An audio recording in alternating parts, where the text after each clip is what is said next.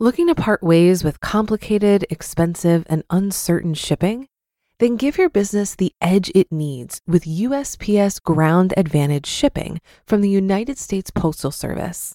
Keep everything simple with clear, upfront pricing and no unexpected surcharges. Keep things affordable with some of the lowest prices out there.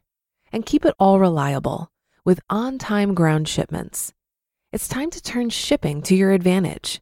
Learn how at USPS.com/advantage. USPS Ground Advantage. Simple, affordable, reliable. When you need mealtime inspiration, it's worth shopping Kroger, where you'll find over 30,000 mouth-watering choices that excite your inner foodie. And no matter what tasty choice you make, you'll enjoy our everyday low prices, plus extra ways to save, like digital coupons worth over $600 each week. You can also save up to $1 off per gallon at the pump with fuel points. More savings and more inspiring flavors make shopping Kroger worth it every time. Kroger, fresh for everyone. Fuel restrictions apply. This is Optimal Finance Daily, episode 1657, My Triple Bottom Line Path to Financial Independence So Far, by Laura of RichAndResilientLiving.com. And I'm your host and personal finance enthusiast, Diana Merriam. This is the show where I narrate posts from thought leaders in personal finance every single day in 10 minutes or less. If you're someone who wants to keep good personal finance practices top of mind, but you don't have the time to read all the various blogs out there, then this show is for you. And I have a new author for you today.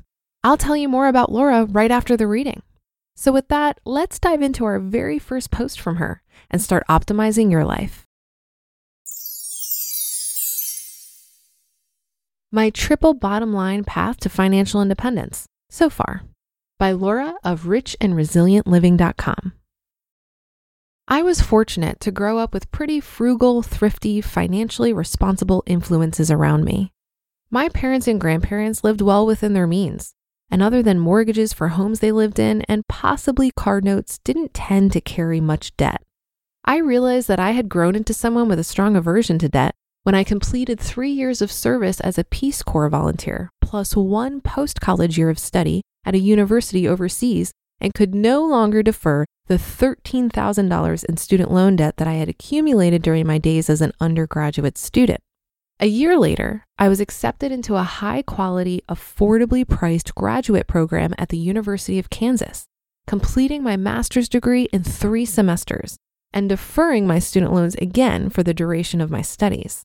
Luckily, the department in which I studied was able to offer me a partial fellowship. My parents also provided some financial support, which allowed me to emerge without accumulating any more debt. It took me about 7 to 8 years to pay my undergraduate student loans off, and other than the mortgage on my first house, I have never carried any other debt. I have paid cash for all of my cars and always paid my credit card bills on time. My first foray into retirement savings didn't occur until I was 30 years old. At that time, I was getting ready to start my paid fellowship with the State Department. My mother encouraged me to establish a Roth IRA and to make regular deposits into this retirement account since as a fellow, I wasn't going to receive any retirement benefits. I knew that people generally save for retirement, and in theory, I understood the concept of compound interest, but I didn't appreciate the power of investing then like I do now. I only managed to direct about $3,000 into this account through the 2.5 years I was abroad. Over the years, after settling back into the US in Washington, D.C., I worked at 2 different nonprofits, both of which offered employer-sponsored retirement plans through TIAA. While I didn't max out my contributions to these plans, I did much better than what I had with my Roth. Having been somewhat environmentally conscious since high school and finding the business practices of many corporations more and more distasteful, I began to direct large portions of the monies in my TIAA accounts as well as my Roth into the SRI, that is socially responsible investing options. As I explained in a previous post, I came to find the SRI options available to me somewhat disappointing. However, I felt like moving my money to the SRI options in those plans was the best I could do in that situation, and that's how I stayed for almost 10 years. During that time, I monitored those investments sporadically, but I didn't feel good about them. I became disheartened and disengaged somewhat from optimizing them. I imagine this was one of the biggest financial mistakes I've made along the way. Eventually, I learned about self-directed IRAs. Since I was no longer employed by either of those nonprofits or contributing to a TIAA retirement plan, I was able to open a self-directed IRA and did so just last year. I transferred about 75% of my retirement savings into this self-directed IRA. The other 25% remains in my TIAA accounts while I get my sea legs and figure out how to navigate this world of conscious investing. I intend to write a good bit more in future posts about self-directed IRAs and my experience with them, since my learning curve in using them to invest locally and in line with my values was the main impetus for starting this blog. The largest single contributing factor to my very lean FI net worth, though, isn't my retirement accounts. It was the purchase of a small, affordable home in 2004 in Washington, D.C. This house was located in a quiet neighborhood with very few amenities. At the time I purchased my house, I was the only white resident on my block who wasn't married to a person of color. What this neighborhood did have was solidly built small red brick homes with very good access to a metro stop, lots of trees and greenery, a relatively low crime rate, a strong sense of pride in its working class history, and the highest voter turnout in all of the voting precincts in DC due to the large number of active and engaged seniors that live there. I lived in that house for 9 years and regularly attended civic association meetings, spent time with my neighbors on our various front porches, and sparked lifelong friendships. It was in this house with its small postage stamp sized lawn that the seed for my love of gardening, which will be covered in many future blog posts and definitely contributes to my lifestyle, was sown. Because I did not have the traditional 20% deposit saved up to buy a home, I went through the Neighborhood Assistance Corporation of America, NACA. This enabled me to buy my home with a 5% interest rate on my mortgage and only required me to put down a $1,500 deposit.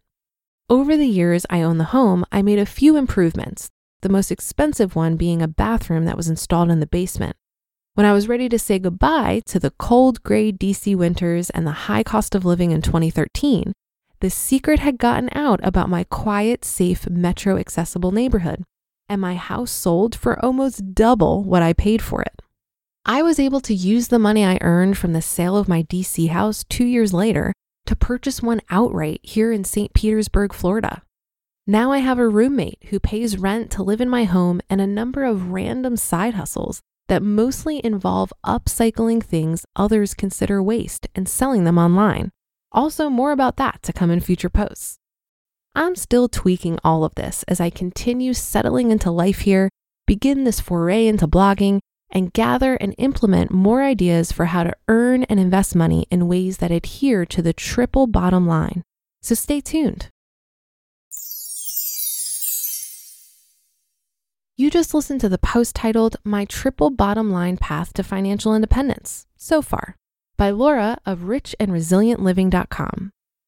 Looking to part ways with complicated, expensive, and uncertain shipping?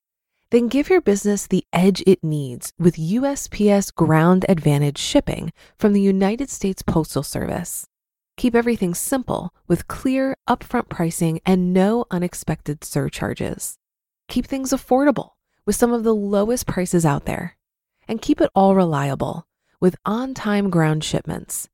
It's time to turn shipping to your advantage. Learn how at USPS.com/advantage. USPS Ground Advantage. Simple, affordable, reliable. If you've been using Mint to manage your finances, I've got some bad news. Mint is shutting down. But now for the good news. There's a better alternative. Our sponsor, Monarch Money. Mint users are turning to Monarch Money and loving it. Maybe you're saving for a down payment, a wedding, a dream vacation, your kid's college.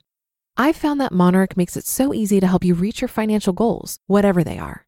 I definitely wouldn't be able to allocate my finances or plan as clearly without help from Monarch. In fact, Monarch is the top-rated all-in-one personal finance app. It gives you a comprehensive view of all of your accounts, investments, transactions, and more. Create custom budgets, set goals, and collaborate with your partner. And now get an extended 30-day free trial when you go to monarchmoney.com/OFD. After trying out Monarch for myself, I understand why it's the top-rated personal finance app. And right now, get an extended 30-day free trial when you go to monarchmoney.com/OFD. That's monarchmoney.com/OFD for your extended 30-day free trial. And thank you to Laura. She writes about money and lifestyle choices for a regenerative future. Currently, she's focusing on frugality, sustainable living, and the triple bottom line of people, planet, and profit. Come by richandresilientliving.com for a lot more, including resources and coaching. And thanks again to Laura for letting us share her work. What I like about Laura's story is that it provides a great example of how we get better with our money over time. She started with a Roth and contributed what she could. And then when she was making more money and had other tax-advantaged accounts available to her, she contributed more. She also did the best she could with the investments available to her through these accounts, but then upgraded when she learned about self-directed IRAs. As she learned more along the way, she applied her knowledge to how she was managing her money. And that's not to say she didn't make mistakes along the way. We all do. But it didn't stop her from continually learning and taking action to improve her finances. We haven't talked much about self-directed IRAs on this show, and frankly, I'm learning about them myself. From what I can see, the key benefit is the ability to invest outside typical stocks and bonds, so you can invest in real estate, crypto, and businesses that are not publicly traded. There is more of an opportunity here to invest your money in a way that aligns with your values or assets you're really excited about. Keep in mind that you'll need to work with a custodian who specializes in self-directed IRAs versus a regular IRA broker, and they're often criticized for higher fees.